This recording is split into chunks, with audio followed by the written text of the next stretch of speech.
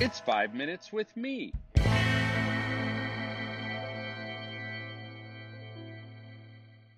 My name is Marco, and sorry, and you're listening to 5 Minutes with me.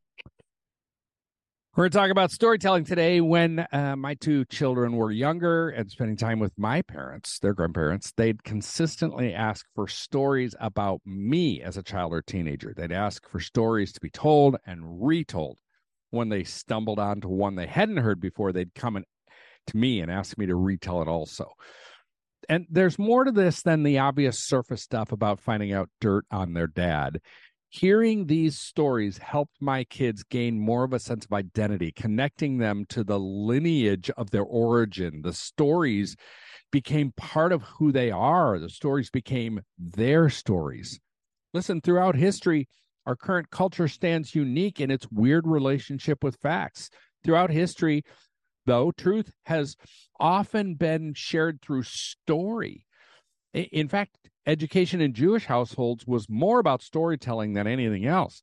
Before anyone had a copy of the Bible or Torah in their homes, oral histories, not even printed stories, let alone printed propositions, were the primary means of remembering who we are and remembering where we came from. Case in point, the Passover Seder dinner is all about storytelling. Each element of a Passover dinner is meant to call up another important element of God's great rescue, reminding the teller and listeners that who they are as God's chosen, as God's beloved.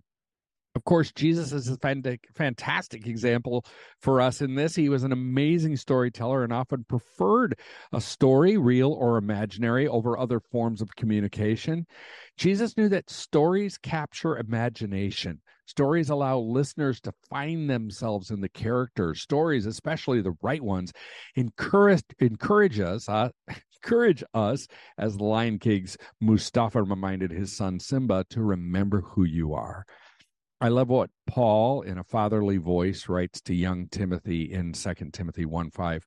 I am reminded of your sincere faith, which first lived in your grandmother Lois and in your mother Eunice, and I am persuaded now lives in you also.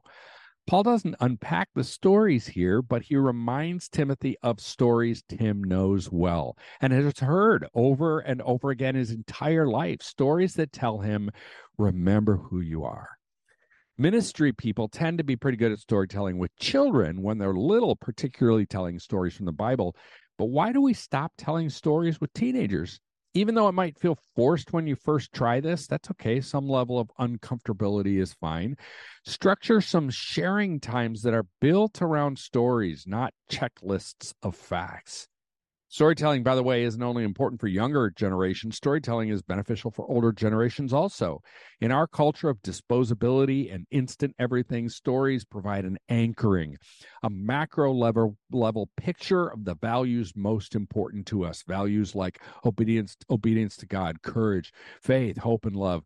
16 or 75 years old, we all need to be re-anchored in those values. Here's a handful of ideas for you to try. Host intergenerational storytelling dinners. Instead of everyone bringing a dish to share, each person maybe would bring a dish also. They bring a story or a few stories to share, real stories, not made up stories. Give the categories ahead of time, just like you would for a potluck. Have them choose stories in 2 or 3 categories. Shoot for at least one person or couple from every generation. Allow for a Q&A after each story. Second, highs and lows. This one's probably familiar to you. My wife and I use this approach regularly during dinner with our teenage kids, and my middle school small group starts this way every week. Have each person share a story of a high point and a low point during their week. And to take this step further, add an ancient prayer element to this practice by together noticing where God was present in both the high and low moments. This is called the Daily Examen or Ignatian Examen. Third idea, oral history recordings. Many teenagers are skilled at simple video editing on their phone. Challenge your teenagers to interview grandparents or other older relatives or just older people in your church about their stories of faith or even what life was like when they were younger. Film the interview and edit it into a short piece that they can show your group. Store them on YouTube or share them with other people from your church and community.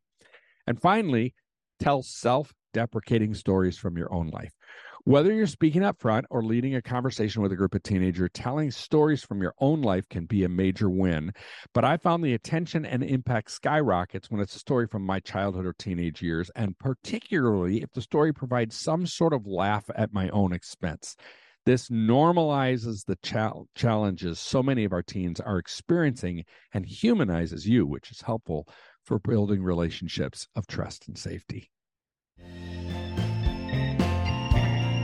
The Youth Cartel Podcast Network.